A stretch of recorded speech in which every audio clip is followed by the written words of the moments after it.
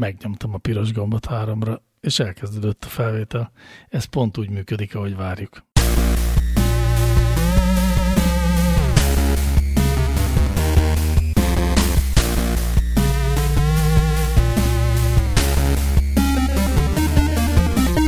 Szeretett tisztelt hallgatók, látjátok, valamivel elégedettek voltunk már ma az adásban, működik a felvétel. Egyébként a Meti Hete hallgatjátok, annak is a 275. adás, amelynek Autóstáska Forever a címe. Én pedig Szedlák Ádám vagyok. Én pedig Póli Ferenc vagyok. Szevasztok! Most egyáltalán nem jut eszembe semmi, amit ilyenkor szoktunk mondani. Kert, nincs valami szolgálati közleményed? Figyelj, én találtam a múltkor egy nagyon izgalmas, rémszimpatikus férfiak által készített podcast adást, de nem tudom, hogy akarsz róla beszélni. Ó, hát hogy ne akarnék, persze. Az egy nagyon, nagyon ígéretes podcast. Mindenkinek szívesen ajánlom a figyelmébe. Hihetetlen egyébként, hogy 3 ennyire bátortalan ember egyszer csak leül beszélgetni, és adást csinál belőle.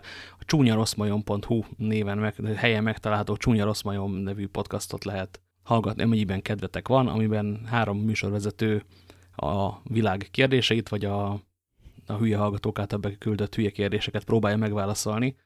Hát, hogy igen. Ne a válaszokért hallgassátok, de a beszélgetés az jó. Igen, kérdésekre próbálnak válaszolni a műsorvezetők, akik egyébként álnéven vannak benne ebben a podcastban, úgyis, mint ott próbál válaszolni a hallgatók kérdéseire FX Mester, Egri János doktor és Mr. Univerzum. Már csak a neveik miatt is szerintem megér egy belehallgatást. Ha jót akartok, akkor a 3. epizódtól kell elkezdeni a hallgatást, de esetleg az első 2-nek is lehet adni egy esélyt. Ennél többet erről nem mondhatunk, de valóban jó szívvel ajánljuk őket. Igen, amennyiben ismerős hangokat hallanátok esetleg benne, az természetesen kizárólag a képzeletek játéka. Én szívemre tett kézzel tudok esküdni, semmi közöm hozzá. Na és legyen ennyi elég, hogy a Kertnek semmi köze hozzá, megígérte meg minden. Viszont ha már podcastot ajánlunk, akkor mondjunk el egy másik podcastról is egy pár szót, ugyanis megérkezett az éterbe egy olyan podcast, ami hát a kezdetektől fogva egy éjszakai rádióadásként gondol önmagára, amit ugye definíció szerint soha senki nem hallgat. És ezért is definiálták éjszakai rádióadásként saját magukat, mert az a terv, hogy ők annyira bizalmas információkat fognak kiadni magukról, a gondolataikról, hogy azt jobb is, ha nem hallja senki, ezért abból az alapállásból születnek ezek az adások, hogy senki nem hallgatja őket. A podcast címe szigorúan bizalmas, és hát én arra beszélnélek rá titeket, kedves hallgatók, hogy semmiképpen ne hallgassátok meg ezt a podcastot, ami talán a 13. epizódjánál tart, tehát egy teljesen meggyökeresedett, beindult, lelőhetetlen éjszakai rádióműsor, ami mindig az egyik hostnak, tehát egyik műsorvezetőnek a viszonyát valamilyen nagy kérdéshez igyekszik megtárgyalni. Volt már benne zene, választás, óvoda, álláskeresés, sok minden, és kifejezetten az az igazi intellektuális beszélgető műsor, amit mi például nagyon szeretünk, ti meg majd eldöntitek, hogyha nem hallgatjátok meg. A lényeg tényleg, hogy ne hallgassátok meg, ezt nem csak én kérem, hanem az alkotók is gyakran utalnak erre. Egy picit egyébként reméltem, bár emlékszem, hogy én erről egyszer már hallottam valakitől, de megígértem, hogy nem hallgatom meg, ugye, hogy hát ha, amit elkezdtél, és nem jöttem el szigorúan bizalmasról beszélsz az elején, hogy hát ha az amerikai rádiós éjszakai műsor lesz az, amit valaki egyszer megpróbál podcastban, amikor egy ilyen eleve mély hangú és egy kicsit természetesen elmélyített hangú ember beszél bele közel, szinte ASMR jelleggel a mikrofonba, és elmondja azt, hogy és most a Bay City Rollers-től következik egy sláger. Küldeném minden útonjárónak, utána pedig a kiégett bal hátsó féklámpákról beszélgetünk, és arról, milyen este kamionozni. Egy úgynevezett éjszakai kamionos rádió? Aha. Az csodálatos lehet. Eleve nagyon szeretek éjszaka vezetni, amíg ébren vagyok közben. Tehát az utolsó 50 km szokott az lenni, amikor az ember lehúzza az autóban az összes létező ablakot, megpróbálja kirugdosni bal lábbal a előtte levő üveget is, és fröcsköli a szemébe a tiszta koffeint. De a megelőző út az viszont tök jó, és az éjszaka hallgatni valamit, ami oda pont passzol, az még nagyon menne.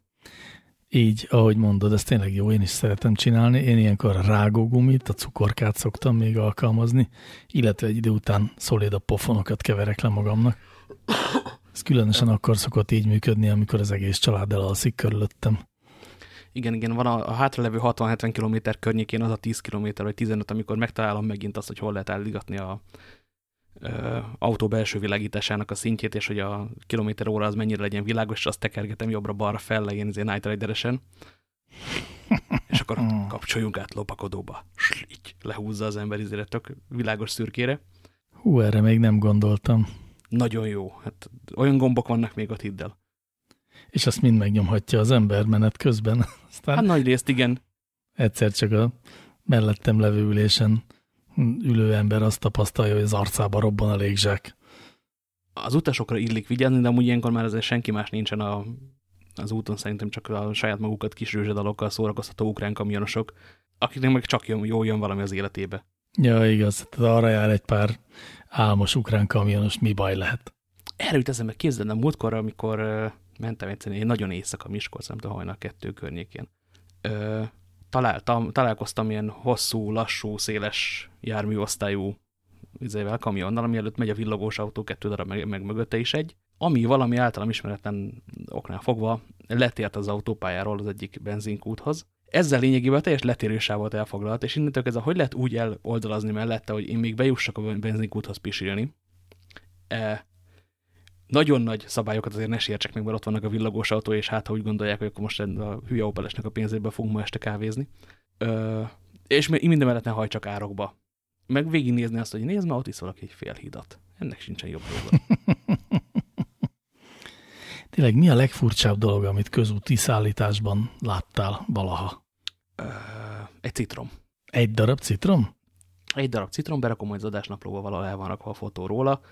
Ez az ilyenkor nagyon gyorsan lelassítok, átkapcsolom a vazét, fotózás, stb. Egy Suzuki Swift húzott egy citrom alakú ilyen mozgó büfét. Ja, értem, hogy egy nagy citromról beszélünk. Egy egészen nagy citromról. Aha. Jó, ez így jól hangzik. Neked mi volt? Hát, én azt hiszem, hogy a legfurább az nem volt annyira fura, inkább csak irgalmatlan nagy volt, ilyen elképesztő méretű cső, de hát ebben semmi érdekes nincsen. Láttam sokszor vitorlázó repülőt vinni, ami nagyon vicces, amikor a vitorlázó repülőnek leszedik a 2 szárnyát, oda teszik a törzs mellé, és az egészre tesznek egy leszedett szárnyú vitorlázó repülőgép alakú fedőt, ilyen kemény, ilyen hardtopot. És akkor az, tehát úgy néz ki, mint a Kis hercegben a kalap, tudod, ami alatt egy elefánt van. Hát a vitorlázó repülőgépeket gyakorlatilag úgy szállítják, mint a matchboxokat. És aztán a célnál kibontja boldogan az ember, és felrakja a polcra. Hát körülbelül. Vagy begurítja a homokozóba. Igen, igen. Illetve ami még egyszer volt, az amikor internethangeren mentem le, találkoztam ilyen autószállító autóval, ami 2 kamion cipelt, ami csak azért volt fura, mert viszonylag korán volt, meg el is voltam egy picit bambulva, és azt látom, hogy mellettem a sávban, hát vagy egy kamion tolat iszonyatosan gyorsan, vagy meg kéne figyelni, mi történik, és akkor összerakja az ember, hogy igen, a másik oldalon is van vezetőfülke, nincs itt minden elcseszve. De hogy egy olyan volt, aminek mindkét irányba volt vezetőfülke? Vagy egyszerűen nem, szállították a kamiont? Szállították a kamiont, és háttal volt felrakva rá. Ja, értem. Azért kemény lehet egy ilyen trélerre feltolatni egy kamionnal. Ennek külön műfaja van. Már nem annak, hogy feltolassanak rá kamionosok, mert a kamionosok szerintem világ jól tudnak rutinozni, tehát hogy ha valaki, akkor ők. Viszont olyan műsorok, de délutáni tévében kaptam egyszer, amin különösen spéci fuvarokat vállaló kamionosok csinálnak még hülyébb trükköket, mint amiket látni tőlük. Hát az egy műfaj. Ez a mozdonyszállítók. Nagy-Britannia egyetlen mozdonyszállító cége. Most egy picit rozsdás gőzmozdonyt kéne elvinniük. Vajon felviszi az emelkedőn a gép? Realitis főcím, és akkor John, kicsit szaggat a váltó. Ha itt megállunk, vissza kell gurulnunk egészen Londonig. Nagyon izgalmas. Úgy ott ragadtam előtte, mint a hétszentség, eljutottak. Egyébként egy mozdonyfesztiválra, ahol minden sárpacának közepébe letozták a mozdonyt, és azt mondták, hogy akkor jó van, elvinni már nem nekik kell, úgyhogy részükről oké. Gurulnak tovább a szervizbe. Erről egy nagyon hosszú asszociációs láncon keresztül eljutottam egy teljesen rendes kütyűhöz. már így fejben, de azt most el is fogom mondani, amennyiben a szállítás, akkor zongora szállítás, mint az alap probléma, amivel nem tud az ember megbirkózni a kockaladájával, és hogy nem elég, hogy egy zongorát csak nagy teherautóval lehet elszállítani, de nagyon nehéz rá felemelni, meg nagyon nehéz aztán felvinni az 5-dikre. És erre jutott eszembe, hogy láttam egy olyan eszközt, valamilyen talán Digital Trends nevű, hát ilyen tech bulvár újságnak az Instagram feedjében, ami egy zongora szállító készülék. Ez egy ilyen hidraulikus cucc lényegében, tehát olyan, mint egy ilyen nagyon pici, nem is targonca, mert csak tehát kerekeken gulló eszköz, amiben van egy hidraulika, pont arra kiképezve, hogy rá lehessen fektetni a zongorát, illetve egyébként pianinót is tud, és akkor tudja még azt is, tehát van rajta kis lánctalp, meg ilyen kiegyensúlyozó dolgok, hogy felviszi a lépcsőn is a zongorát, ráadásul úgy, hogy be tud vele kanyarodni a lépcsőfordulóban egy ilyen nagyon speciális mechanika segítségével.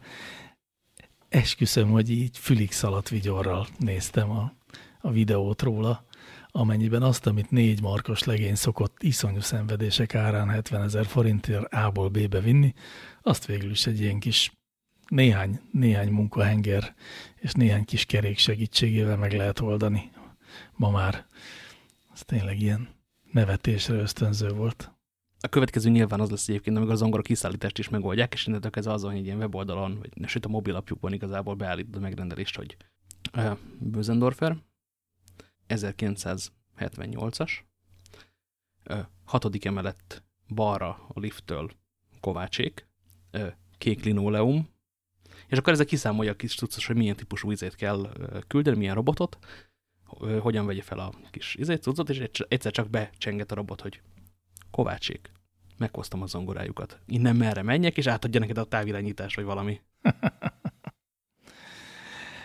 Vagy ha ez semmiképpen nem kivihető, akkor bevetik a drónt, a zongora szállító drónt, vagy drónrajt. Mindenképpen raj kell, mert az első az leengedi a zongorát, hogy az ablakhoz, majd pedig bebassza a nappaliba. A második drón pedig leengedi az üveges mestert utána. Jó legyen így. Nagyon jó szállítási módokat említettünk.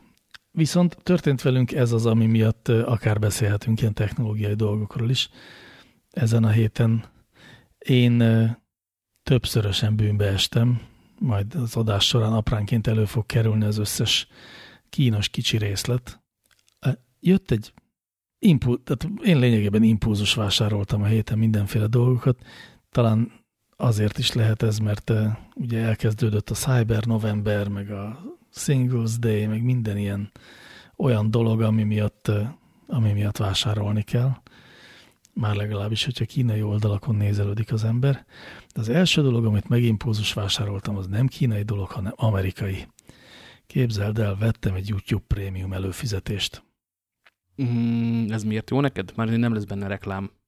Hát képzeld el, ezért vettem. Mert hogy nem lesz benne reklám, ugye, hogyha az ember a laptopján nézi a YouTube-ot, akkor ezt ingyen és sokkal egyszerűbben is meg lehet oldani. Egy adblock az tökéletesen kidobálja a reklámokat a YouTube streamekből. Ám viszont, ha már telefonon is, vagy tableten is nézed meg, egyébként, ahogy nálunk ez van a nappaliban, az Android TV boxon keresztül érkezik a YouTube a nappalinkba, hát ott nincsen semmiféle adblock. És arra gondoltam, hogy mivel minden eszközön én vagyok bejelentkezve, tehát elképzelhető, sőt, hát valószínűsíthető, hogyha veszek egy YouTube prémiumot, akkor az összes eszközön eltűnnek a reklámok. És láss csodát, ez van. Azóta nem láttunk reklámot itt a lakásban. Mennyit fizetsz ezért? Havi 1790 forintot. Tehát annyiba kerül, mint egy HBO. Hát én azt mondanám, annyiba kerül, mint egy pizza. És igen, csak a pizza az tartalomnak nem annyira konvertibilis, mármint hogy egyszer egy fél óraig jó, de utána az így nyilván nehéz összevetni, de ha onnan nézem, hogy havi egy pizza árából az egész család megszabadul az idegesítő YouTube reklámoktól, és egyébként egyre gyakoribb, és így már akár a 2 számgyű százalékot is elérő mennyiségű nem béna YouTube reklámoktól is sajnos ez a hátránya. Szóval, hogy ez megéri. Én arra jutottam. Egyébként ugye nem mellesleg jár ezzel egy YouTube Music előfizetés is, meg az Originals is, YouTube Originals is hozzá lehet férni, ami hát lényegében egy ilyen kis játék Netflix, azt még csak most fedezgetem fel, de adás előtt éppen elkezdtem nézni egy sorozatot, ami úgy kezdődik, hogy a Karate Kid egy régi filmrészletét láthatjuk, ahol a Karate Kid jól megver valami szőke karatés ficsúrt, és amikor lemegy ez a retro footage, akkor utána látjuk ugyanezt az embert 20 év múlva már középkorú borostás szerelőként ébredezni, és aztán elmenni munkába, már mint az, akit lerugott a Karate Kid. Gondolom valami karatés sztori lesz belőle. Kifejezetten érdekesnek találtam. De ha szerencséd van, még lehet belőle autószerelő sztori is. Ha akarod, megmondom a sorozat címét is, Cobra Kai. Na, ránézek majd. Ilyen kicsit ilyen trashy az egész, de hát érted? Wow. A trash televíziónak igenis van helye egyébként, de én még nem arról akarok beszélni, hanem arról, hogy a Disney Plus az éppen rekordot készül felállítani. Egyrészt azzal, hogy nagyon sokan fizettek előre az első napokban, de ugye kik vagyunk mi, hogy ez minket érdekeljen, hát senki egyáltalán nem. Hanem viszont azzal, hogy a világ nagy részén nem tették elérhetővé ezt a szolgáltást, mármint az az Egyesült Államokon, Kanadán, Hollandián, talán még Ausztráliába és Új-Zélandra megy jövő héten a szolgáltatás, és sehol máshol nincsen. Viszont a világ legnépszerűbb meséjének, a Star Warsnak a új tévésorozat verziót ezen lehet csak megnézni. Ezért a Disney az ő hihetetlen bölcsességében éppen előállítja a világ legtorrentezettebb sorozatát, ez a Mandalori. Annak az a címe, hogy Mandalori. Igen. Nem The Mandalorian? Hát magyarul a Mandalori. Ja, és hogy van, tehát ez magyarul létező kifejezés? Aki beleolvasta magát a Star Wars univerzumba, az már találkozhatott ezzel a szóval? A Mandaloriakkal szerintem már találkoztunk, hiszen Boba Fett is Mandalori volt. Tényleg? Jó, aha. De ezt a filmekből biztos nem lehet tudni. A videójátékokból egészen biztosan, mondjuk abban nem tudom, hogy volt-e magyar, a könyveket meg nem olvastam, de igény esetén tudok valamelyik adásra szállítani Star Wars szakértőt, csak aztán Star Warsról fog beszélni. Vagy ausztrál politikáról. Jó, szerintem megfontoljuk ezt. Addig is, akkor már csak az a kérdés, hogy esetleg láttad-e a már megjelent első részt? Természetesen megbotlottam egy kiszivárgott kópiában. Ezt mindig elmondom adásban, hogy ott szoktam meghúzni általában a határt, hogy ahol hajlandók anélkül elfogadni a pénzemet, nekem VPN-nel meg hasonlókkal kell szívnom. Arra szívesen előfizettek, ahol erre nem, ott sajnáljuk egymást. Nem rossz. Tényleg tévésorozatos, tehát nagy űrsat, amíg nem annyira volt benne. Tök jó hozza a Star Wars életérzést. Meghoz lett egy ilyen westernes, ott vagyunk megint egy sivatagbolygón, ahol egy magányos pisztolyhősnek valamit csinálnia kell. Felbukkannak ismerős settingek, van benne kocsmai verekedés, ami egy westernben és egy Star Warsban is kötelező jelleggel benne van persze. Egyelőre tök jónak tűnik. Tehát ez az első rész 39 perce, az engem meggyőzött arra, hogy meg akarom nézni a most pénteken megjelenő következő részt is, utána majd aztán péntekente jelennek meg az újabbak. Nem tudom még, hogy merre viszik. Van benne elég ismerős ahhoz, hogy tetszen, nincsenek benne azok a nagyszabású Star Wars-os hülyeségek, amiről úgy leszoktunk pattanni. Úgyhogy egyenlőre tök oké. Jól van, biztató. Meg fogom én is nézni, hogy elérhető valamelyik TK-ban. Itt mi nálunk Budapest városban. Szerintem meg fogod találni, én ebben erősen bízok. Ja, és még le sem vette a sapkáját az az ember, aki a főhőst alakítja, de ugye már az IMDb-ről lehet tudni, meg aki követte az előző híreket, azok még pláne, hogy az a színész játsza, aki a Narcos, te néztél? Nem. Jó, akkor nem mondom, hogy aki a bajszos nyomozó volt a Narcosban, meg a Trónok harcában, amit szintén nem néztél, abban meg a arabus szép fiú. És most a Trónok harca nézők nyilván üvöltenek, mert biztos, hogy nem arab volt, de szinte mindegy is. Egy sivatagban kardozott, és rendkívül szerették a fanok, amíg le nem kardozták őt is. Éles váltással, de amit mondtál, arról eszembe jutott, és csak zárójelben teszem ide, hogy elém vetett a sors, meg a Forbes hírlevele egy Mandiner interjút, mármint a Mandineren megjelent interjút, Bartis Attila íróval és fotóssal, inkább szerinte fotóssal, aki mostanában úgy él, hogy 1 évet él Indonéziában, aztán 1 évet itthon, aztán megint. Tehát így hol ide, hol oda megy. És erről kérdezgette őt a Mandiner riportere, és hát egy nagyon-nagyon-nagyon jó interjú.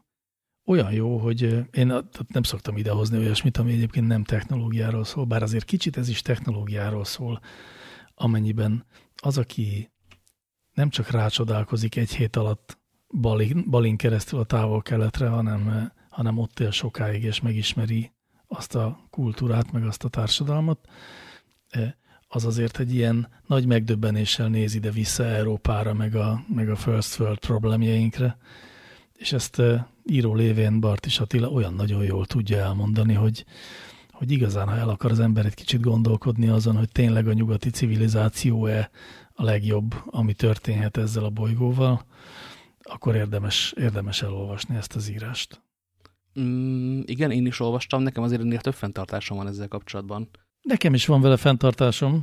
Mert nekem egy kicsit benne van az ebben, hogy az, aki nyugodtan választhat a 2 világ között, és eldönti azt, hogy Pesten lép kutyaszarba, vagy Balin eszi a banáról, a fáról a kedves majmok által lenyújtott banánokat, és közben guavával dobálja a makákókat, annak kényelmes, akik ott élnek abban a fajta nemes boldog szegénységben, amit az interjú úgy kifejt, azok elképzelhetők, hogy sokkal szívesebben ennének Mirelit pizzát mondjuk izében Düsseldorfban. Hát ez egy kérdés, igen. Én is azt érzem, hogy egy kicsit így romanticizálja ezt az ott tapasztalható természetközeli, egymáshoz közeli tisztes szegénységet, és valahogy nem kerül szó a szegénységnek az árnyoldalairól, vagy azokról a dolgokról, amik még a legbuddhistákat is zavarják kicsit. Ettől még érdekes gondolatokat hoz, úgyhogy igazándiból szerintem érdemes elolvasni. Na de ezt csak arra mondtam, hogy ott is a minimál technológia kellős közepén élnek az emberek.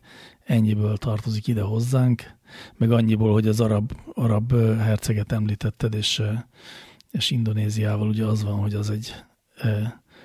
az egy nagyon nagy muzulmán ország, amit ha hihetünk az interjú alanynak, azaz Bartis Attilának, akkor Szaúd-Arábia irgalmatlan tempóban igyekszik erős muzulmán befolyás alá, vagy hát igen, mondjuk így, hogy erős muzulmán befolyás alá helyezni, pontosabban a hardcore vallási elemeket megjeleníteni az országban. Erről jutott csak eszembe, nem ezért kell elolvasni, de na mindegy, túlbeszéltük, szerintem.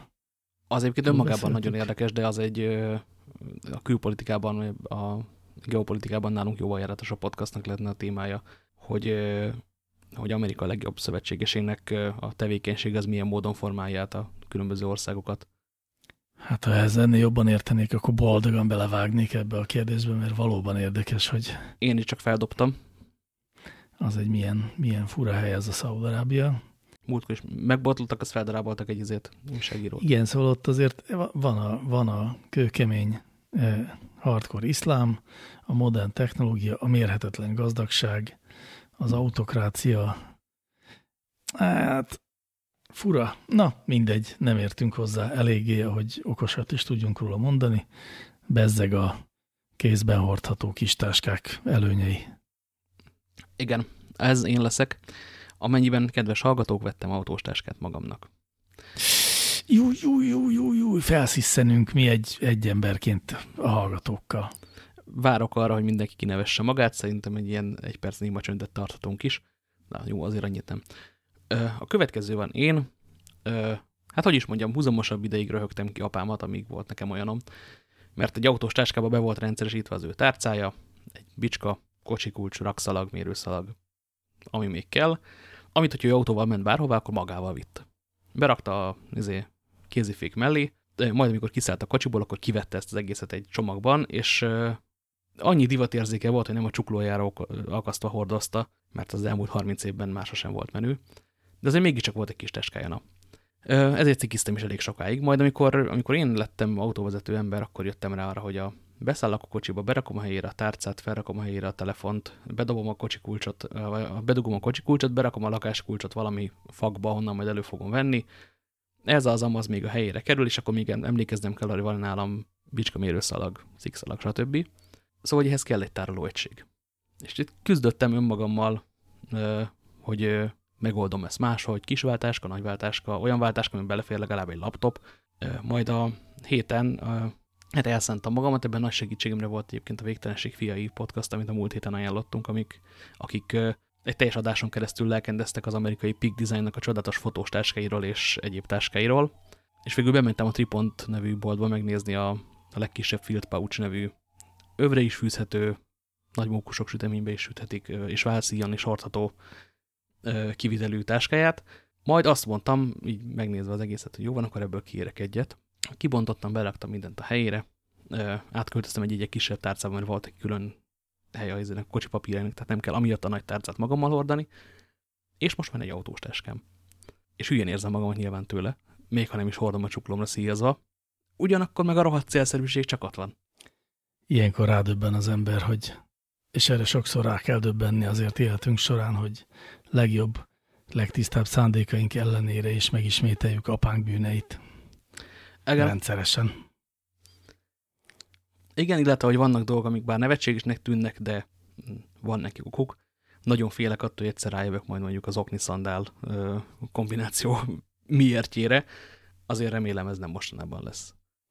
Hát figyelj, az autós táska is olyan, hogy amit elmondtál, azt nálam például úgy van megoldva, hogy a zsebemben tartom ezeket a dolgokat. Már persze bicskát nem, mert azt miért hordanék magammal, de az összes kulcsok, meg iratok, meg tárcák, meg ilyesmi, az nekem a zsebeimben van, és ott pont jól el is van, úgyhogy számomra ismeretlen az a probléma, amit mondasz. Ugyanakkor azt látom, hogy például a feleségem számára meg olyannyira ismert, hogy nem elég, hogy neki ugye van, mint minden nőnek van retikűje, és abban tart dolgokat, de mégis rendre a legváratlanabb tárgyakat, beleértve a lakáskulcsát, meg a mobiltelefonját szokta benne felejteni az autó valamelyikében. Azoknak is a legrosszabb helyén, szóval, hogy ezek így előkerülnek valahogy az autóban, és aztán különféle rekeszekbe vándorolnak.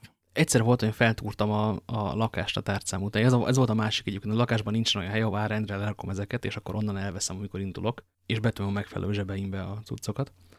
És feltúrtam a lakást, hogy nincsen meg a tárca. Mikor volt a kezembe? 2 nappal ezelőtt, amikor kocsival voltam valahol. A kocsin tetején nem hagytam, annyira hülye nem vagyok, mindennek van határa. Az kizárólag a Bill Gates nyugdíjba megy című videóban elképzelhető, hogy valaki a kocsi tetején hagyjon valamit. Na mindegy is. Géza barátom sokat mesélhetne erről. Számos telítömött tárcája, lakáskulcsa, kocsikulcsa és tanksapkája. Mesélhetne erről, ha még meglennének. Értem, tehát hogy szórja tele a világot arra jártának nyomaival. Így. Na ezek után lementem végén a kocsival, amikor sehol nem volt a lakásban, tehát kb. Parkettet szedtem már fel, hogy hát oda vonszolták be a Schuster manói. És ott mosolyog az én tárcám az anyósülés kellős közepén. Amiből 2 dologra jöttem rá, hogy teljesen hülye vagyok, ez azért már korábban is gyanús volt. A másik, hogy viszonylag jó környéken lakom, mert legalább 2 napja volt az anyósülés közepén egy felismeretlen férfi tárca, alakú férfi tárca, és senki nem gondolta úgy, hogy be kéne verni az üveget és elvinni. Plusz egy harmadik, egy nagy követ arrébb rúgtam a bokámtól, hogy akkor most meg görögjön más szívén. Na és akkor mostantól erre nincs esélyed, hiszen van autós táskád, és mindig abban lesz minden dolog. Pontosan. Csodálatos. Most kell megállni azt, hogy elinduljak azon a csúszós lejtőn lefelé, amin a végtelenség lelkész urai elindultak, akik közül van olyan, akinek már az összes létező Peak Design táskája be van rendszeresítve az élet egy-egy különböző szeletére, mert nagyon beleszeretett. Egyébként tényleg szép darab. Még egyszer mondd a márkát, honnan kell venni autós táskát? Bárhonnan olcsóbb, amit én vettem, az a Peak Design, PEAK. De Peak? Amerikai arany és heroinárban árulják sajnos, de tényleg szép. Értem. Na, kíváncsivá tettél. Egy hasonló, hát legalábbis végkimenetelű kérdésem van nekem. Ezúttal nem csak hozzád, hanem a hallgatókhoz is, és most igazán segítséget szeretnék kérni, bár majd a végén kiderül, hogy egy kicsit álságos ez az én kérésem, de mindenképpen meg akarom osztani veletek, kedves hallgatók, hát ha, ahogy annyiszor máskor is most is jó ötletekkel fogtok előállni. Mondom az én problémámat. Házunk nappaliában ami lényegében az egész ház alját jelenti, vagy hát az alsó szintjét jelenti. Nincs olyan eszköz, amiből olyan rendesen szólna a zene. A rendesen alatt azt értem, hogy jobban, mint egy Google Home Mini kis játékhangszóróból, vagy mint egy pár éves lapos tévének a szintén béna kis percegőiből. Szóval, hogy igazán nem lehet itt zenét hallgatni jól, nincs mivel zenét hallgatni. Időről időre szoktam próbálkozni kis hordozható Bluetooth hangfalakkal, de azért ezek még mindig nem adják azt az élményt, amit egy zenehallgatáshoz dukálna így fél száz évesen. És hogy nagyon szeretnék valamiféle audio megoldást, de nem tudom, hogy mit vegyek, vagy hogy mit kellene vennünk. Elmondom a szempontjaimat, aztán hát ebből kiderül valami. Tehát az első szempont,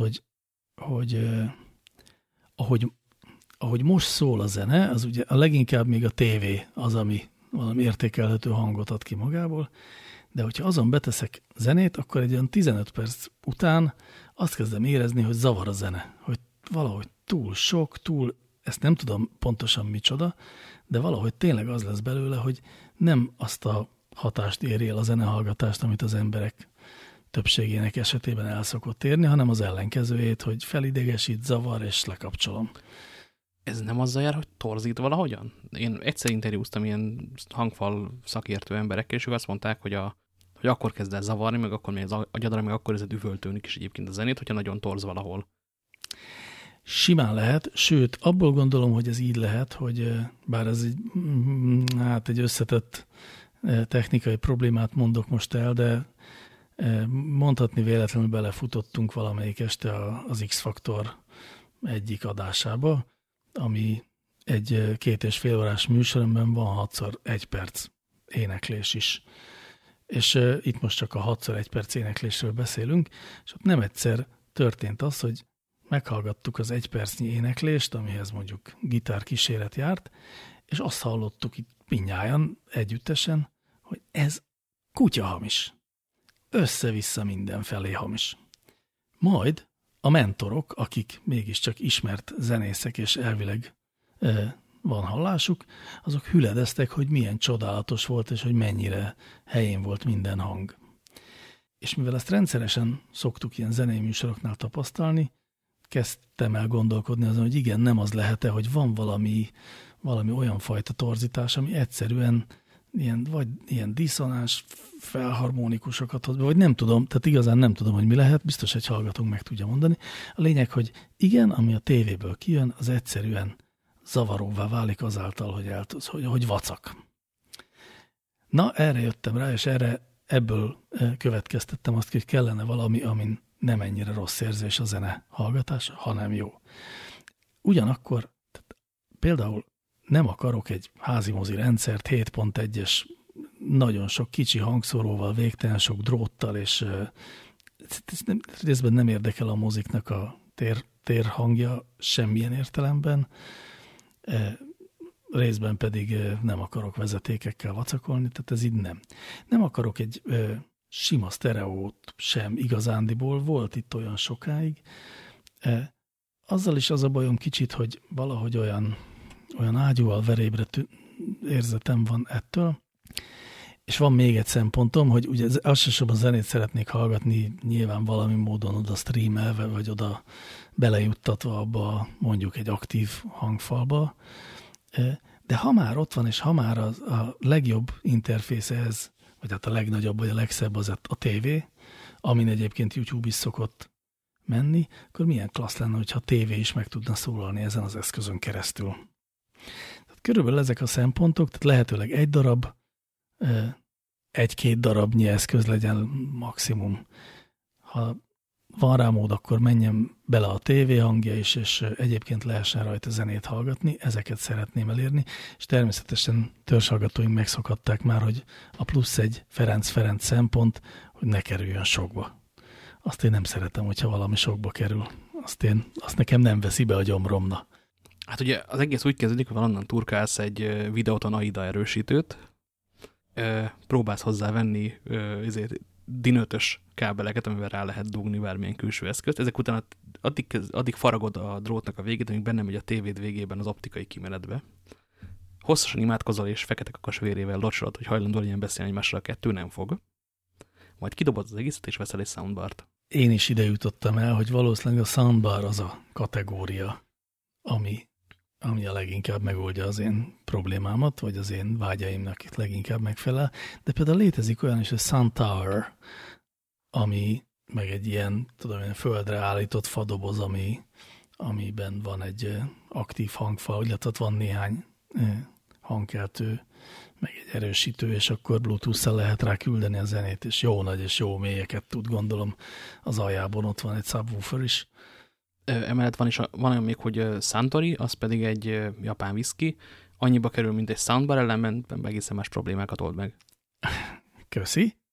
Igyekszik de el tudom azt is képzelni, hogy tehát például itt vannak az ilyen mini hifik, amik ugyan, hát nem tudom, de gondolom, hogy ma már egy mini hifit azt csak úgy lehet eladni, hogyha azon túl, hogy le tud játszani CD-t, azon túl minden mást is tud, és az a minimum, hogy Bluetooth meg optikai bemenet van benne, és tényleg rá lehet kötni, még a mosógépet, az is meg fog rajta szólalni. És ugye ezek olcsók, hiszen már senki nem veszi őket. Van egy ellenőrző kérdésem. Igen.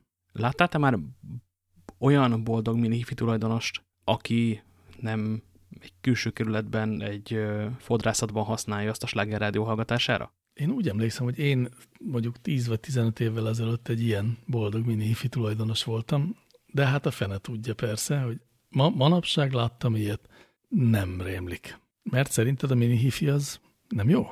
Nekem az alapélményem vele, amik szembe jöttek, arra mindig hiányoztak valami olyan csatlakozók, amiket akár rá is lehetett volna rakni, de akkor hirtelen egy funkcionális eszköz lett volna belőle, és esetleg kannibalizálnák a nagyobb terméknek a piacát.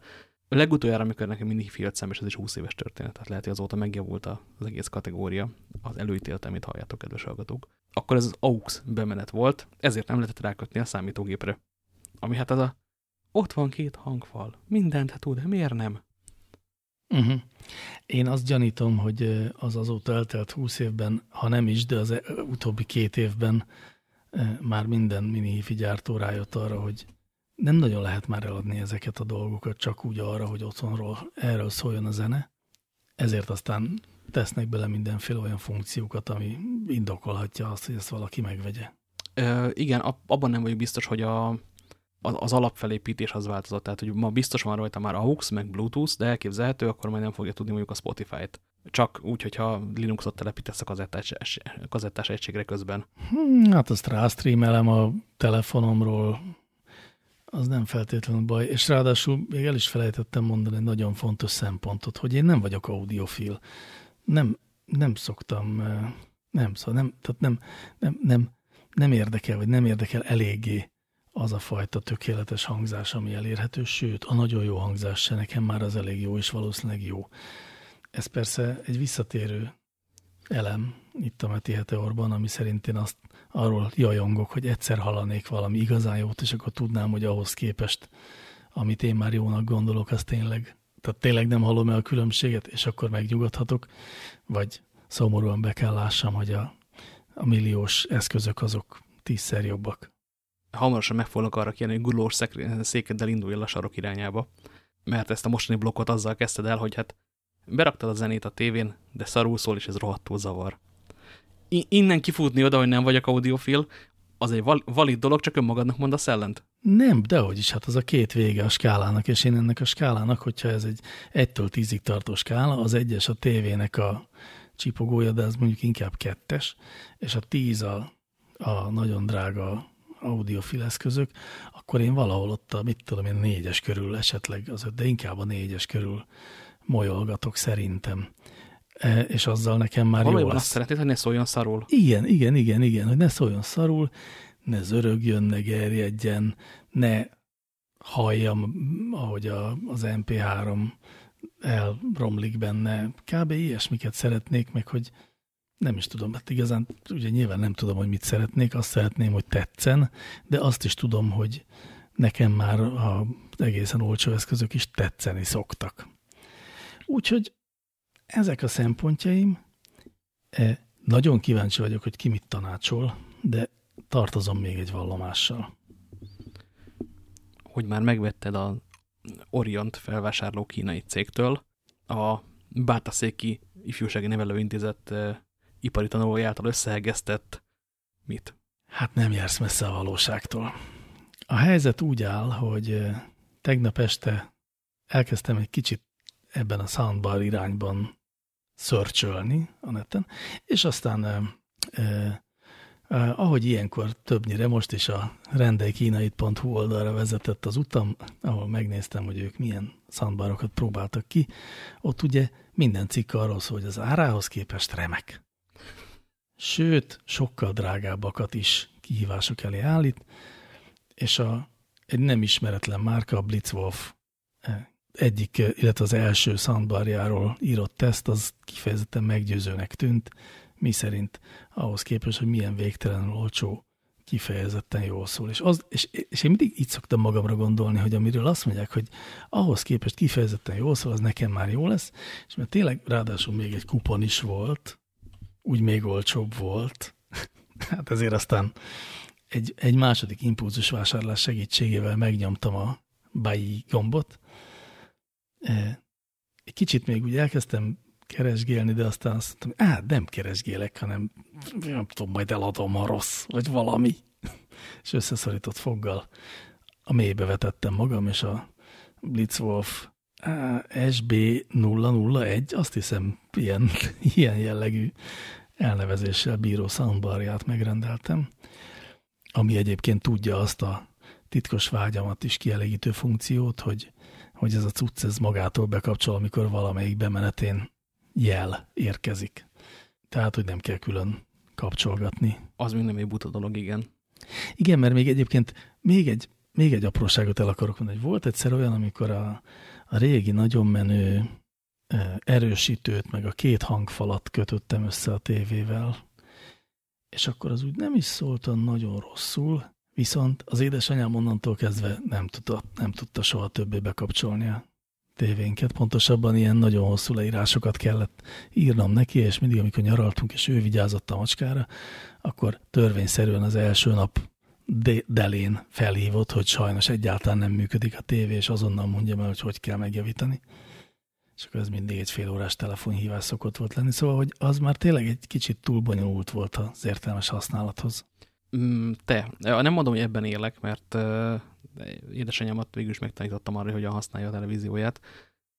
Ugyanakkor egyszer szívesen leülnék azokkal az emberekkel elbeszélgetni, akik kitalálták ezt az internet és tévészolgáltató lerak egy dobozt egy irányítóval, ami átveszi így az uralmat a tévét felett, a minden más eszköz egy másik módon szeretne egy másik source-on bemenni a tévébe, amihez egy másik irányító kell. Tehát egy ilyen közepesen élhetetlen ökoszisztémát sikerül kiépíteni a végére. Igen, és az oly sokat szidott Apple egyébként ebben szerintem igazán példamutatóan működik. Ha az ökoszisztémán belül maradsz, akkor mindennel teljesen magától értetődő módon működik. Az eddig teljesen igazad van, de azért, hogyha az Apple TV mellé egy másik kutacsba bedugod az IPTV dobozt, akkor az 7 centség, hogy kell hozzá egy másik irányító. Ebben meg neked van igazad, persze, igen. Tehát mihelyt való világbeli körülmények közé rakjuk az eszközt, és nem önmagában egy van, és nem úgy ül ott az Apple eszköz, mint a híres fotón Steve Jobs a parkettán, a háta mögött egy csöves erősítővel, és a kezében egy pohár borral, és semmi más nincsen a lakásban. De ott egy picit azért már gázosabb lesz a történet. Nem úgy van az, hogy ha Amerikában vagy, akkor egyébként az Apple TV le tudja kezelni neked a TV előfizetésedet is? Fogalmam sincs, mert egyrészt nagyon régen voltam Amerikában, és sosem volt amerikai TV előfizetésem. Jó, hát én is csak olvasok ezekről a funkciókról. De elképzelhető, ugyanígy azok a funkciók, amik nem elérhetőek itthon úgy egyáltalán, azok hát a kis hírek a nagyvilágból rovatunkba férnek csak bele szerintem. Hát igen, de ugye én most csak azt mondtam, hogy az Apple jó ebben, és az Apple akkor jó ebben, hogyha Amerikában használod, míg sok más eszközénél meg akkor is, hogyha itthon. Na jó, ezt csak úgy meg akartam jegyezni, hogy az egy olyan ökoszisztéma, ami pont, hogy tök sokszor gondol erre a problémára, amit most lefestettünk. Egyébként ez akkor működik, hogyha a tévészolgáltatásod az neked szolgáltat Apple TV appot is. Tehát valójában nem az Apple TV kezeli a szolgáltató vagy a tévédet, hanem az Apple nagyvonalú lehetőséget ad a tévészolgáltatónak, hogy költözzön be az ökoszisztémára, fizessen neki egy moderáltabb összeget. Nagy baj lenne, hogy valami történne ezekkel a csinos csatornákkal, olyan szépek. Értem. No, kedves hallgatók, nagyon kíváncsi vagyok, hogy mit tanácsoltok nekem. Nyugodtan mondjátok meg azt is, hogy meg fogok süketülni, illetve az agyam egy alacsonyabb sebességfokozatba fog kapcsolni attól, hogy egy ilyen olcsó vacak kínai soundbaron igyekszem zenét hallgatni. Illetve azt is mondjátok meg, hogyha majd ezt már végképp téves vásárlásnak minősítem, és vagy leírom a költséget, mint veszteséget, vagy találok egy nálam is nagyobb balekot, aki megveszi tőlem, akkor utána mit vegyek?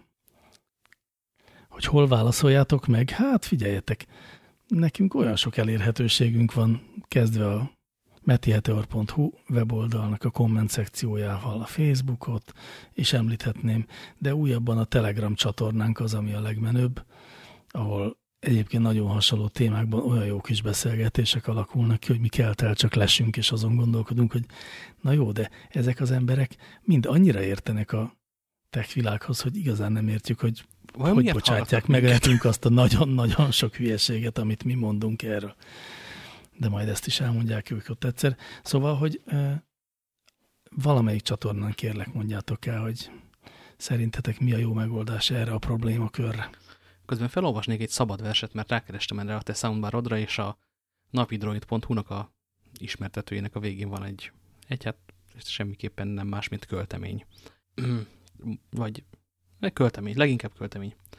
A Blitzwolf BW SDB egy soundbar most az 1C7D73 kuponkódot használva 21.860 forintba kerül, amire még rájön a 6.970 forintos szállítási díj, a megrendeléstől számítva 16 nap elteltével már a lakásban dübörgött a technika, köszönhetően a postára egyáltalán nem jellemző villámgyors ügyintézésnek. A küldeményre pluszban 5.796 forint vámteher és 3.500 forint vámügynöki szolgáltást kellett fizetni, tehát a postásnak 38.126 forintot adtam a csomag kézbevételékor. Ahhoz, hogy népdal legyen belőle, egy dolog hiányzik. Egyébként az, hogy úgy érjen véget a mondat, felolvasott. Tehát a postásnak 38.126 forintot adtam a csomag kézbevételékor. Kis angyalom. Ez mi a szar? Én tudom, hogy postán dolgokat kapni nem jó dolog, de ez még engem is meglepett. Hát ebből is látszik, hogy nem EU Priority Line-nal rendelte a Napi Droid újságírója azt az eszközt. Nekem ennél drágább volt, de viszont nem lesz rajta se vám, se áfa. Mármint a nekem ennél drágább volt, úgy értem, hogy mint az ő alapára. Tehát azért ezt a 38.000 forintot, ezt nem múltam felül ezzel a vásárlással. Ebből is látszik, hogy egyrészt egy faszari alak vagyok, másrészt, hogy igazán a legalján költöttem erre a tételre, és egyébként őszintén kíváncsi vagyok, hogy amit hallani fogok, az egy 10-es skálán mennyire fáj, vagy nem fáj. Most nyilván a hallgatók többsége lemondóan legyint, és csak azt mondja, hogy hát nem derült ki számodra 1000-szer kedvenc Ferenc, hogy szar lesz. Ami ennyire olcsó, az szar lesz. Majd pedig beröccenti Audionót erősítőjét, és a japán iskolás lányok combja között font ezüstkábelen Diana Krallt hallgat tölcsérlakú hangfalakon, amely láncért egy budai családi házárát fizette ki. Aki így tesz, az nyilván hülyének néz, és annak igaza is az ő szemszögéből nézve én valóban egy pondró vagyok audiofilitás terén. De ezzel én egyetértek, tehát ebben neki igaza van. Inkább csak tehát ez az egyik vége, a másik vége a realitás, és akkor a kettő között van valahol mennyi pénzt vagyunk hajlandók kiadni egy kicsit jobb hangzásért téma, és egyébként itt utalnék vissza a Bartis Attila interjúra, mi szerint hogy élnek az emberek Indonéziában, és onnan nézve mekkora hülyék vagyunk itt nyugaton.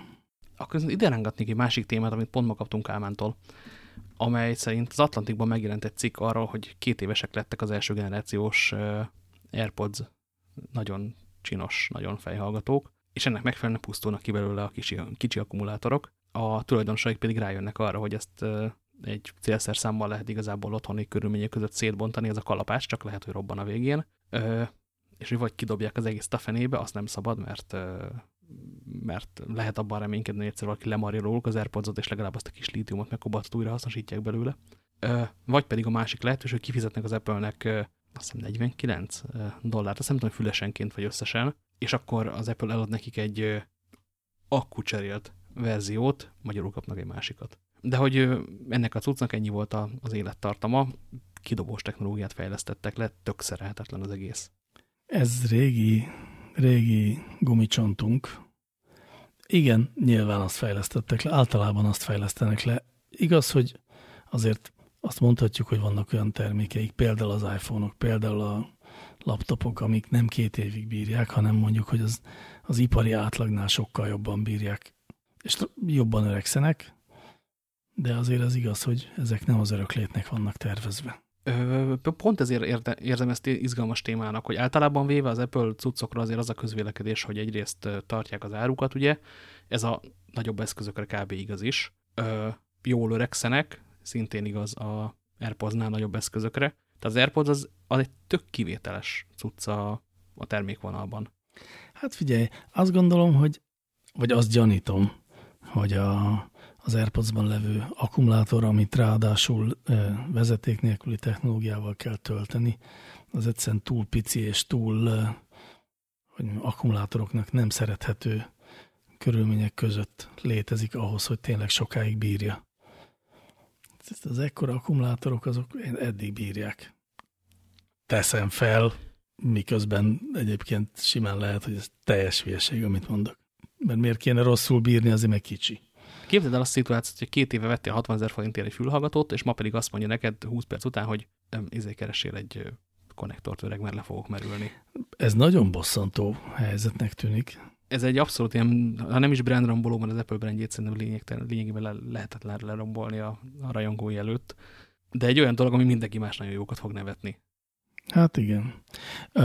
Várjál, mindenki más nagyon jót fog nevetni, az ugye, hogyha azok közül kerül ki, akik mondjuk egy Blitzwolf, vagy egy Sony, vagy egy Samsung fülhallgatót birtokolnak több mint 2 éve, és még mindig tökéletes az akkumulátor benne, mert azért akkor ők nem lesznek olyan nagyon sokan. Szerintem ez a technológia mindenhol hasonlóképpen reagál a korra. Annyiban nem, hogy volt, akik megoldották azt, hogy például cserélhető legyen benne az akkumulátor, vagy legalábbis ne legyen a cuccnak a belseje kinyomva sziloplaszttal kevert csónaklakkal, hogy csak lángszóróval lehessen szétbontani. De kik voltak azok, akik ezt megoldották? Mindjárt megkeresem, említi a cikk pedig. De az egyik hasonló kategória esetén kisfüles volt az, amire azt mondják, hogy érdekes módon ott sikerült ez a szerelhető. Valamiért azt gyanítom, tudod mi van, hogy marra nehéz azzal marketingelni a fülesedet, hogy ezt 2 év után sem kell kidobnod. Tehát, hogy ezt hiába írod rá a bevezető kampányban az óriás plakátra, emiatt nem fogják jobban venni. És ha ez így van, akkor miért is tennéd bele a funkciót? Már azon túl, hogy a hülye user örüljön. Valószínűleg azért egyébként, mert itt megint tovább lépünk ennek a témának a tágabb keretezésére. Mert hogy így nem lehet egy civilizációt működtetni. Problémás nyersanyagokat használnunk kell nagyon bután. Hát egyrészt, meg másrészt tényleg a pazarlást és az értelmetlenül rövid termékéletciklusokat tesszük a működésünk lényegévé, és ebben a mindsetben működünk, ami biztos, hogy nem csak a technikai eszközeinkre hat károsan, hanem az egész világunkra is. Igen, igazad van, és mindenki másnak is igaza van, aki ilyenkor hát lényegében a kapitalizmust okolja, vagy legalábbis azt a fajta gazdasági berendezkedést, ami a világot nagyrészt meghatározza. Egyébként megvan a válasz. A Samsung Galaxy Buds nevű fülesről van szó, amelynek van szép iFixit leírás, hogy hogyan lehet szétkapni, és lehet hozzá kapni hát leginkább varta lapos elemre, varta órelemre hasonlító dolgot, és amit bele lehet pattintani. $28,99 2 darabot.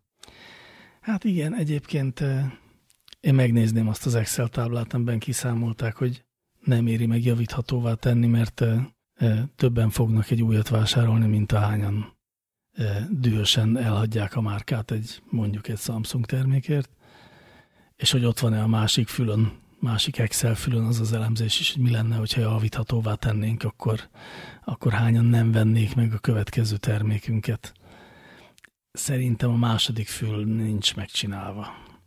Nekem az a probléma, hogy nincs egy harmadik fül ennek a táblázatnak, és hogyha a első fül számai miatt kidobott eszközöket nem bontjuk szét, nem hasznosítjuk újra, nem kezeljük megfelelően, akkor az a milyen környezetvédelmi bírságot kapunk mi nagyjából azonnal. Tehát ez egy szabályozási kérdés. Egyébként most ezek a cégek azért csinálják ezt, és azért lehet így gondolkodni, mert szabad. Tehát lényegében a piac az beáraszta a környezetkárosítást. Egyébként valószínűleg pimaszul olcsóra.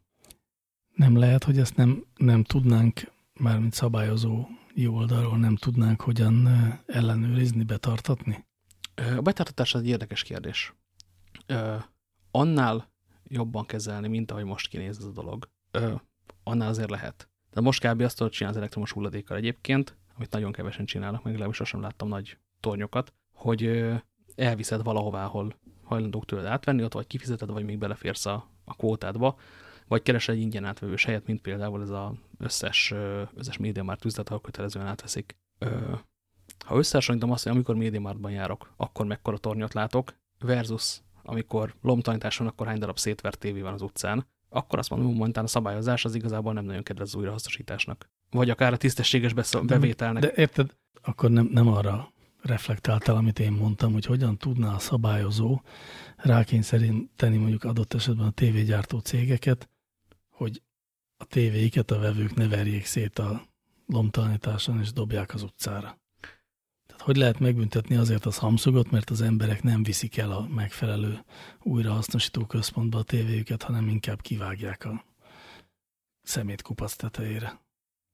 Egy lépésben nem. Első lépésben csinálsz egy rendes right to repair szabályozást, amit az abban az országban piacra dobott eszközökön számon lehet kérni x év múlva.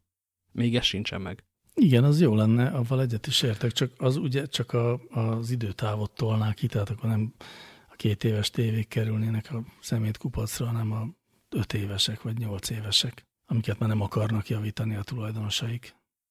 Jó, csak most nem kell megfejtenünk ezt a kérdést, mert tudom, hogy nehezen lehet, hanem csak azt arra akartam célozni, hogy szerintem nem a szabályozói, vagy hát nem tudom, hogy a szabályozói oldalról hogy lehetne ezt a kérdést megközelíteni.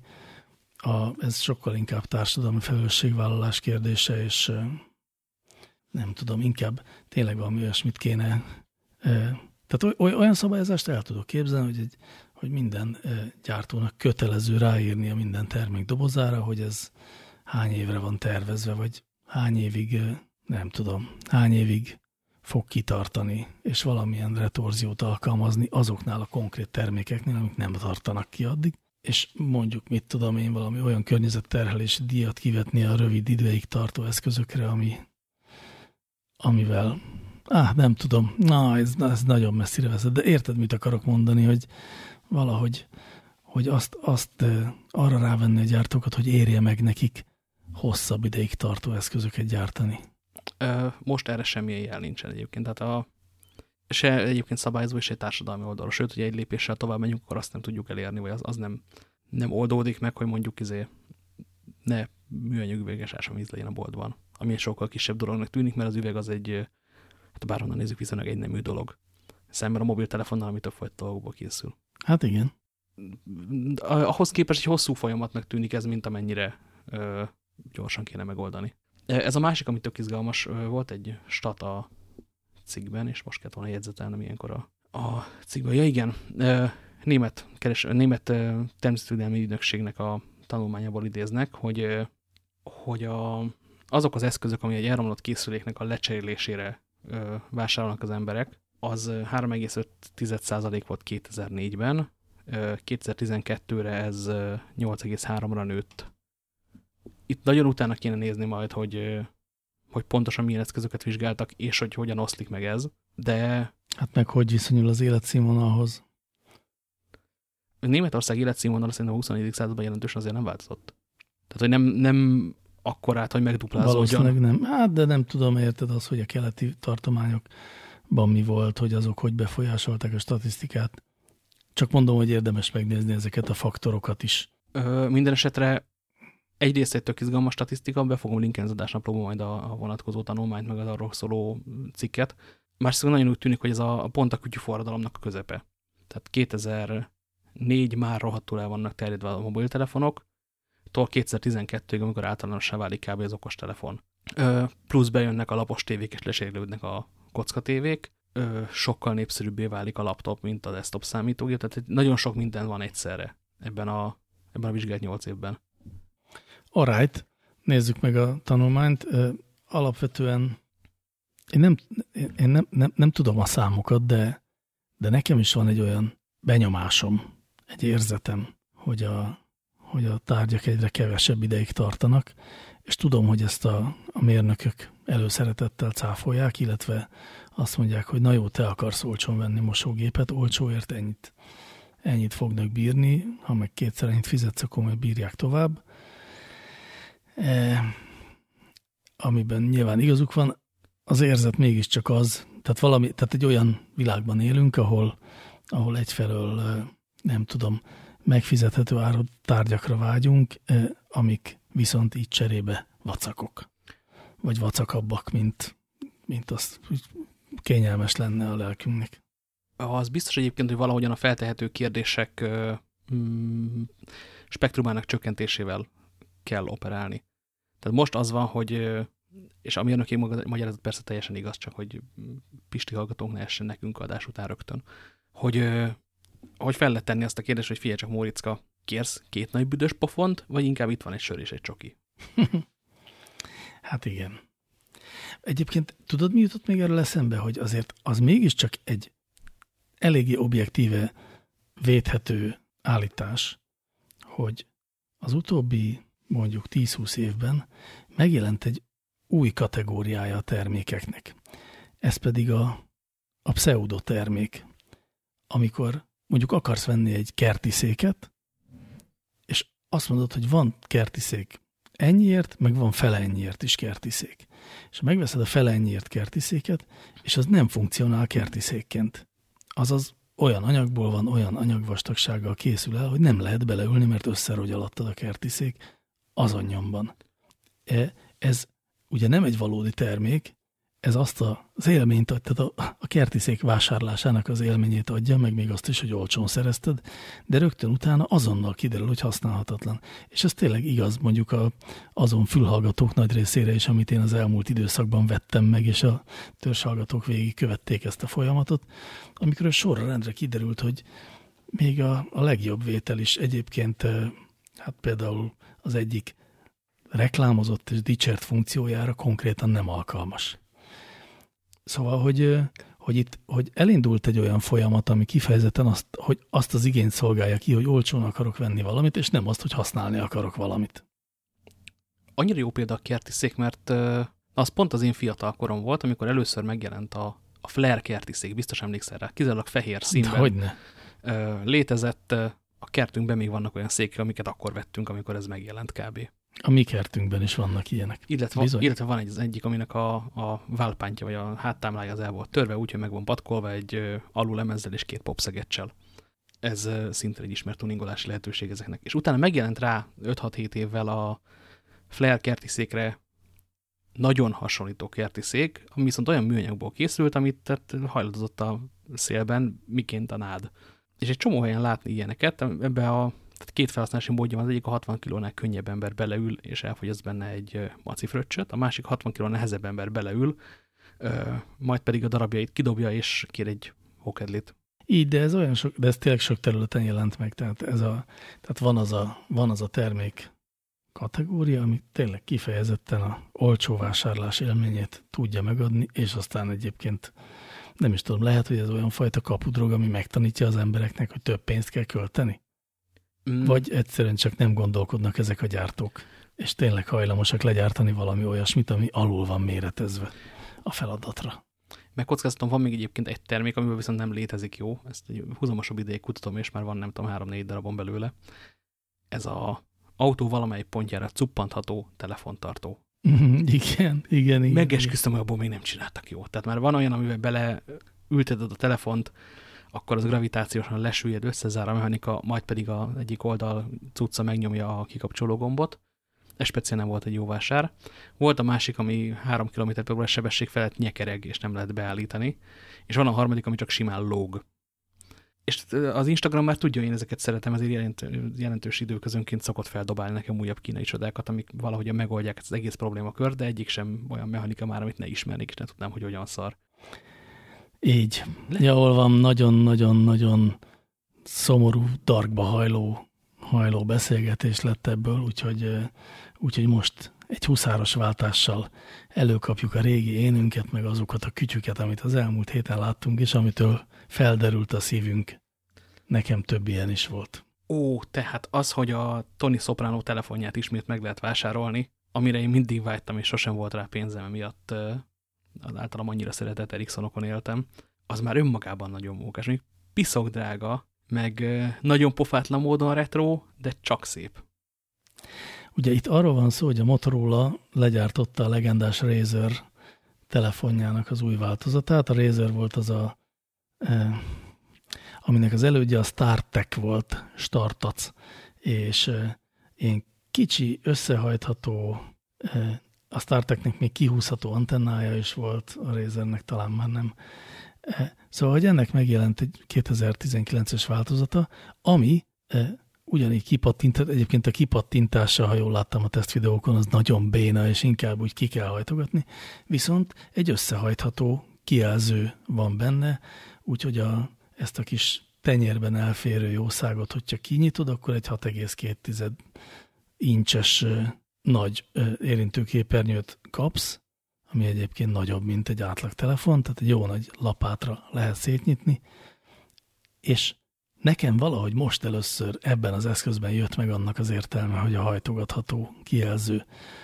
Samsung Foldban, meg ezeknél az ilyen telefonnak vastag, kihajtva tabletnek egy kicsit kicsi, ezt ott úgy nem éreztem meg igazán, hogy ettől miért kéne iszonyatosan oda lenni, de ez a Motorola Razr, ez nagyon tetszik.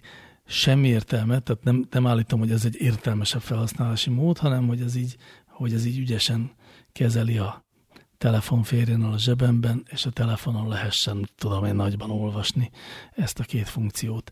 És itt tényleg, mintha létjogosultsága lenne a hajlítható kijelzőnek. Önmagában az, hogy telefon az tud kicsi lenni, legalább akkor, amikor nem használod, az már egy nagyon nagy feature. Tehát, hogy így van. Azért ezek a mostani elefántfül nagyságúra növelt telefonok, még hogy a fabletek mint a ki is haltak volna, azért azt nagyon reméltem, hogy előbb-utóbb megtörténik. Én szerintem a fabletek nem kihaltak, hanem azok lettek a telefonok. Tehát, amit mi fabletnek kezdtünk el nevezni, az 5,5 inch volt, ami most hát annál kisebb telefont alig lehet szerezni. Ó, de voltak ezek az 10 incses cuccok is. Hát jó, egy-egy volt. Meg 7, meg ilyenek. Jó, egyébként én. Inkább a 7. 10 incses azért az nem volt telefonként. Tehát volt olyan, amivel lehetett telefonálni is, de az is inkább csak no-name kínaiban. Azt tudom, hogy volt ismerősöm, akinek a farzsebéből lógott ki fablet, és az tényleg az ilyen iszonytató nagy volt. Tehát jó, valószínűleg egyébként nekem is átkalibrálódott az érzés, hogy mekkora a telefonnak a mérete. Meg hogy szükség van arra, hogy az ember a hüvelyk ujjával átérje a telefonképernyőt, vagy bénázni ilyen két ujjal, ahogy gépel, vagy két kézzel. De mindegy, a Razer az tök szép. És hogy meg tudták azt csinálni, hogy úgy hoztak egy tök retro formát, amire nagyjából mindenki emlékszik azért. Mármint, hogy kivétel azok, akik nem is éltek még akkor, tehát a 20 év alattiak, hogy nem 20 év, annál egy kicsit talán kevesebb, mindegy is. Igen, hogy nem kínos, nem retrózás, hanem hogy ez a dizájn egyszer működött, most van hozzá egy másik technológiák, nézzük már meg. Nagyon akar. Nem, hát ez nem igaz, hogy nagyon akarnék egy ilyet, mert ez nem igaz. Inkább csak azt értem, hogy ez így miért jó pofa. Nyilván senki nem is fog venni, hiszen $1500 kerül, és az annyiért miért is vennénk telefont. De ugye itt még csak tapogatják ennek a kategóriának, meg ennek a technológiának a széleit. Ez is egy ilyen tapogatózás, de valahogy jól nyúltak a hajlítható kijelző kérdéséhez, úgyhogy én nagyon megszerettem. Akárcsak ezt a másik kütyüt, ami viszont nagyon szintén megszerettem, viszont igazándiból el se tudom képzelni, hogy ez miért született meg. Kedves hallgatók, le kell írjam, hiszen még nem látjátok magatok előtt a képet.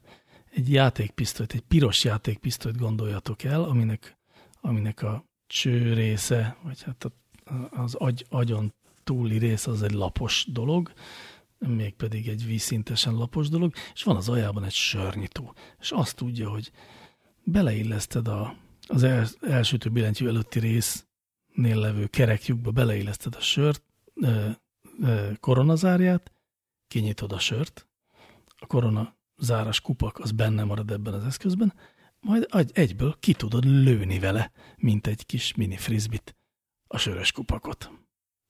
Why?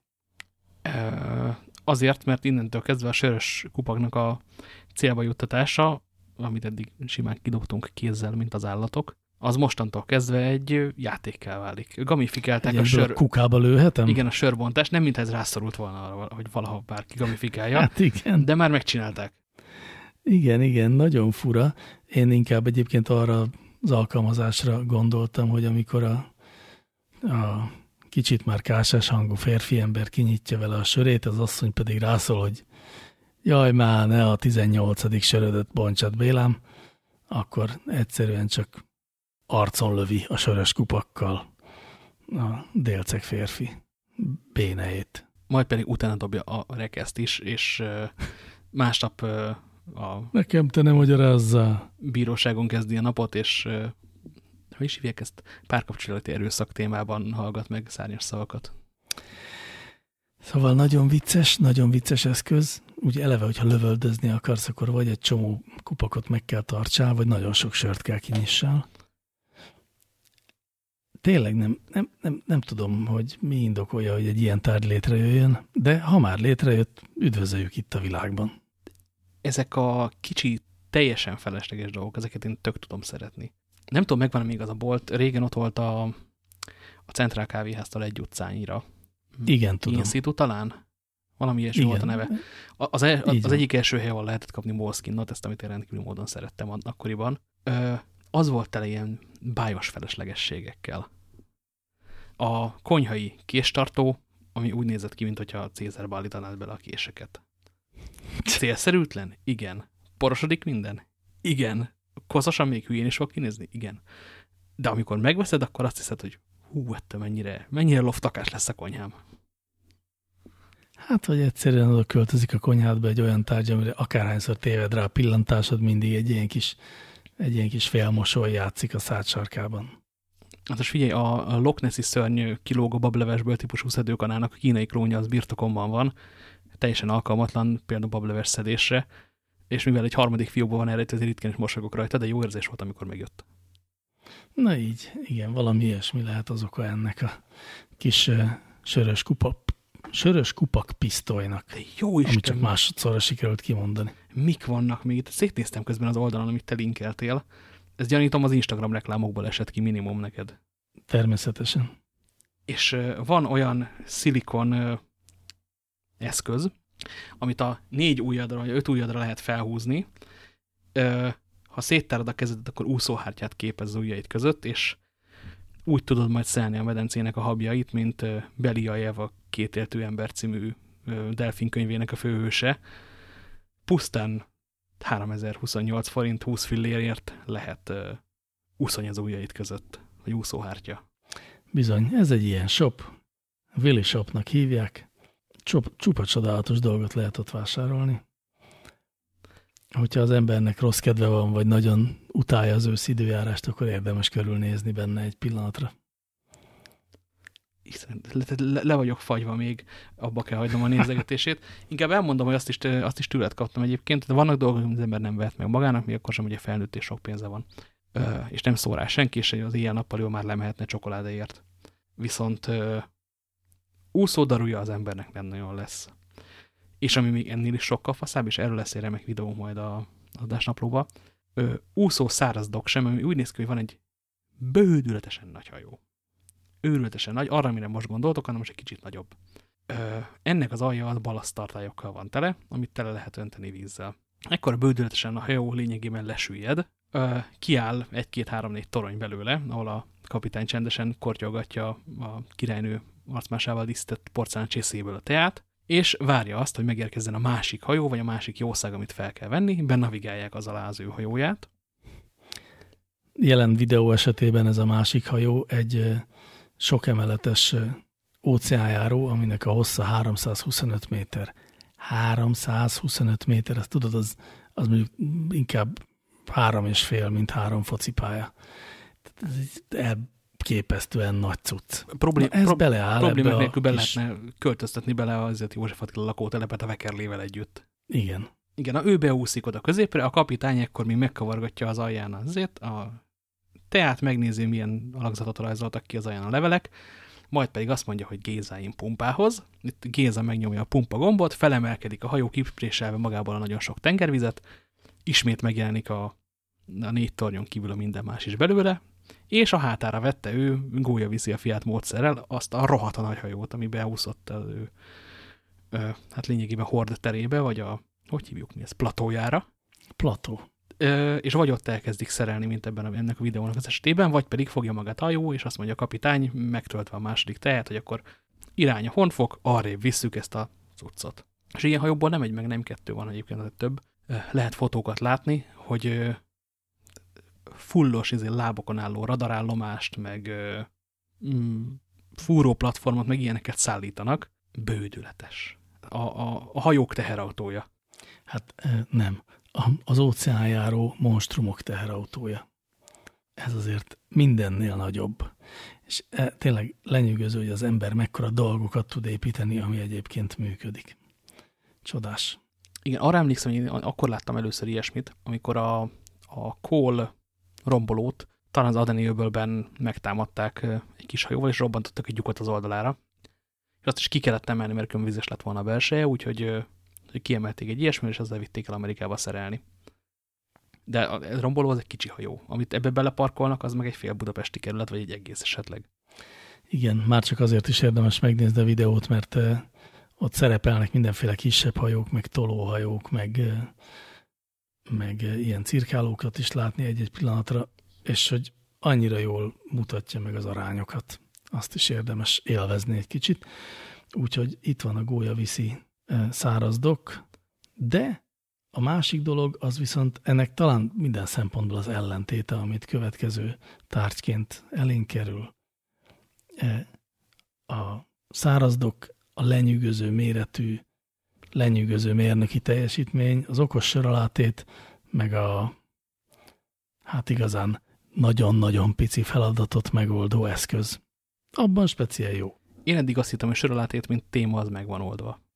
Tehát tudunk ilyen sörkekszet csinálni, amire az ember rárakja a sörét, és hogyha olyan helyen van, amire emlékezni akar a barátaival, akkor a végén valakitől kunyarálnak egy tollat, aláírek, és mindenki elrakja a sajátját. 8-10 évvel később megpróbál rájönni arra, hogy ki volt az, aki egy Makoshogyai kocsmában 2002-ben Orbán Viktor néven írta alá a söralatétjét. Ez az én fiókomban van, és a mai napig nem tudom, hogy ki volt Orbán Viktor a csapatból. Ott is akkor jó viccnek számított valószínűleg. Az okos söralátét az árammal működik. Világít, be kell dugni, viszont azt mondja róla a tervezője, akik már megcsinálták az $1000 robot koktélkeverő eszközt is, hogy a alig $149 árért ez segít otthon tökéletes koktélokat keverni, amennyiben rárakja az ember a poharat, beállítja az appban, hogy milyen koktél szeretne keverni, elkezdi önteni a megfelelő sorrendben az összetevőket, és szint vált a söralátét, amikor már elég van belőle. Igen, szóval, hogyha nincsen mérőpoharad, vagy nem akarsz ilyet használni, akkor jön az okos söralátét, aki lényegében a mérőpohár funkciót fordítja meg súlyméréssé. Igen, a konyhamérleget apposítják, vagy valami hasonló. Hát valami ilyesmi. Ez ilyen pofátlanul ostobácska cucc. Az, és ha belegondolok abban, hogy mindenképpen megeszik egy konnektort. Biztos lehet úgy belső teret tervezni, hogy valahol a pult környékén legyen elrejtve. Úgy egy konnektor, hogy arra semmi szüksége ne legyen, azért bedughassad oda ezt az ostobaságot. De azért nehéz ezt elképzelni. Hát igen, de nyilván el kell készíteni ennek az eszköznek a konyhapultba beépíthető változatát egyrészt, másrészt a konyhapultba beépíthető vezeték nélküli töltőt, és akkor ennek az okos söralatétnek a vezeték nélkül tölthető változatát, amit így akkor csak le kell tenni a pultra, és nincsenek drótok többé. És mindezt vizes környezetben, hiszen egy konyhában vagyunk. Hát az egyébként kedvez a vezeték nélküli töltésnek, de ne akadjunk fel ilyen apróságokon. Nem a legnagyobb baj ezzel az okos eszközzel a drótossága. Nincs vele sem baj egyébként. Tehát, ha valaki tényleg ebben látja az életének a javulását, akkor hajrá. Én csak azt gyanítom, hogy nincs olyan nagyon sok ember, aki ebben látja az élete jobbá tételét. Én is azt gondolom, hogy ez egy olyan dolog volt, amit most meg lehetett csinálni viszonylag kevés pénzből. Fel lehet dobni Kickstarterre, ott még talán meg is fogja magát finanszírozni. Kapnak érte annyi sajtót, amelyet annyi pénzből, amennyiből a Kickstartert el lehet indítani, nem lehet megvenni, és a nagyobb és emiatt egyébként valamivel értelmesebb dolgaikat ezzel meg lehet egy kicsit pörgetni. Mert az hát én presszógéphez hasonlító koktélkeverő eszköz, robot, akármi, amit csinálnak, az már egy értelmezhető méretű és alakú dolog. Jön még egy eszköz, ami viszont minden bizonnyal nem ilyen nagy hülyeség, és én ezzel zárnám az adást. Szerintem azt az érzetet, amit régen az Apple szolgáltatott, amikor így vártuk izgatottan a keynote-ot, hogy mit fognak bemutatni, és milyen csodálatos innovációval fogják lefújni a hajunkat a fejünkről. Ezt a szerepet mostanában, hát talán leginkább a Tesla viszi, Elon Musk autós cége, akik egyre másra olyan dolgokat hoznak ki, amit a technika szerető ember leesett állal néz, ugyanakkor a technika káros következményeit szívesen gyalázó ember meg enyhes értődöttséggel vesz tudomásul. Nagyon jó az Apple párhuzam. Én még emlékszem arra, amikor egyszer a nagyon szép laptopomról ledobta magát a GPU, viszont nagyon szép laptop volt. Na szóval, hogy ez a bizonyos Tesla a jövő héten bemutatja a Cybertruck nevű pickup truckját, mármint hogy ilyen platós, 6 személyes személyi teherautócskáját, amivel olyan nagy előszeretettel jár mindenki az Egyesült Államokban. Mégpedig természetesen egy teljes mértékben elektromos meghajtású teherauto lesz, amit nagyjából 6 éve lengedez be folyton Elon Musk, hogy most már mindjárt jön, most már mindjárt bemutatjuk. Eljött ez a pillanat. Nem nagyon sok minden szivárgott ki róla, úgyhogy mindössze annyit tudunk, hogy irgalmatlan menő dizájnja lesz legalábbis Elon Musk szerint, és tudni tulajdonképpen sem más nem tudunk, sejteni sok mindent lehet. Az elmúlt évek Tesla bejelentéseiből arra kell gondoljunk, hogy nagyon sok innovatív megközelítéssel, nagyon komoly technikai előnnyel fognak bemutatni valamit, amitől le fog esni az állunk. Úgyhogy én nagyon várom a november 21-ét, amikor is végre meg lehet nézni a Cybertruckot. Én pedig közben felszólítanálak arra, hogy a Bollinger nevű cégnek a honlapját azon nyomban nyissad meg.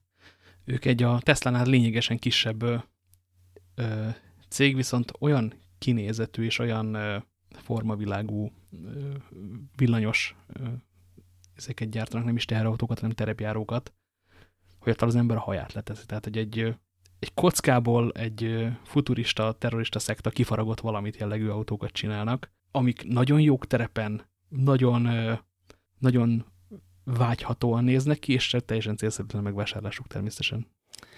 Megnyitottam, ez egy nagyon másik világ, ezt is szeretem.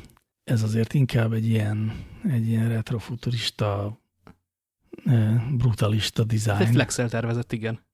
Aminek tudnak lenni szépségei, de azért nagyon más világ, mint a Teslának a végtelen játékos eleganciája, és ahhoz a nagyon sok elegáns és szellemes funkció, ami ezekben az autókban megjelenik. Ez se rossz, de azért én a Teslára sokkal inkább gerjedek, mint ezekre a nagy benzines cuccokra. A játékos elegancia kifejezésig egészen oké voltam azzal, amit mondtál, de hogy a Tesla játékos lenne. Megoldásaiban nagyon sok ilyesmi van benne. De nekem pont ez hiányzik a formavilágából, tehát hogy a végén mindegyik egy kínai papucs. A formavilága, bár azon lehet vitatkozni, tetszik vagy nem tetszik. Nekem tetszik, de nem tetszik sokkal jobban, mint egy csomó másik autó. a megoldásai azok, amiktől oda vagyok. De hát most igazándiból nem is az a dolgunk, hogy ölre menjünk azon, hogy a Tesla jó vagy nem jó, hanem egyszerűen csak írjuk fel a naptárunkba 21-ét, amikor bemutatják a Tesla Cybertruckot. Nyilván jól meg fogjuk nézni. Annál is inkább, mert az érdekes, hogy Elon Musk mit meg nem tesz azért, hogy neki még maradjon egy autógyára folyamatosan. Én szerintem egyre jobban áll. Lehet, hogy a pénzügyi adatok nem ezt támasztják alá, de ezt már sokszor megbeszéltük, hogy ez egy hitvita, túlél vagy nem él túl. Nekem tulajdonképpen mindegy, ha nem él túl, akkor is megtette azt a hatást az autóiparra, amit meg kellett tegyen. De azért talán én jobb szeretném, ha túlélne. A hatás az teljesen rendben van, nagyon jól fog velem járni a Volkswagen koncern, amikor felvásárolja 10 éven belül. Nekem ez is oké, abszolút, meg szerintem egyébként Elonnak is. De most még nem tartunk ott, nézzük meg a jövő héten a villanyteherautójukat. Jó, és azt hiszem, nem is maradt semmi egyébként, mert youtuberekről nyilván nem akarok beszélni, bár én raktam be az adásnaplóba. Köszönjünk el! Annál is inkább, mert az időnk elfogyott, úgyhogy kedves hallgatók, köszönjük szépen, hogy velünk voltatok. Kukkantsatok be a metiheteor.hu-ra, mert a Kelt nagyon jó adásnaplót fog írni ehhez az adáshoz is, mert mindig ezt csinálja. Hallgassatok csúnya rossz majmot, és hallgassatok szigorúan bizalmast. Igen, továbbá küldjetek nekünk chat üzenetet a Metiheteor chaten, ami ott van fent a metiheteor.hu-nak az oldalsávja, hogy lehet oda bejutni.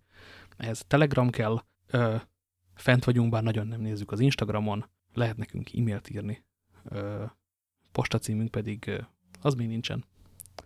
Lehet, hogy kéne egyszerűen. Postacímünk nincs. Egész gyerekkoromban minden műsorban volt ilyen izések. Letterette, Budapest Szabadságtér 11, postafiók 6. Írjátok rá, cimbora. Mennyire menő lenne bemondani végül. Postafiók 68, írjátok rá, Metiheteor. Ránk cseteltek arra, és írjátok rá, cimbora, köszi. Mindenképpen. És most pedig Ferenc levezetőleg dobozgitáron fogja eljátszani Vörös Sándor összes verseit, én pedig elmegyek aludni. Sziasztok! Sziasztok!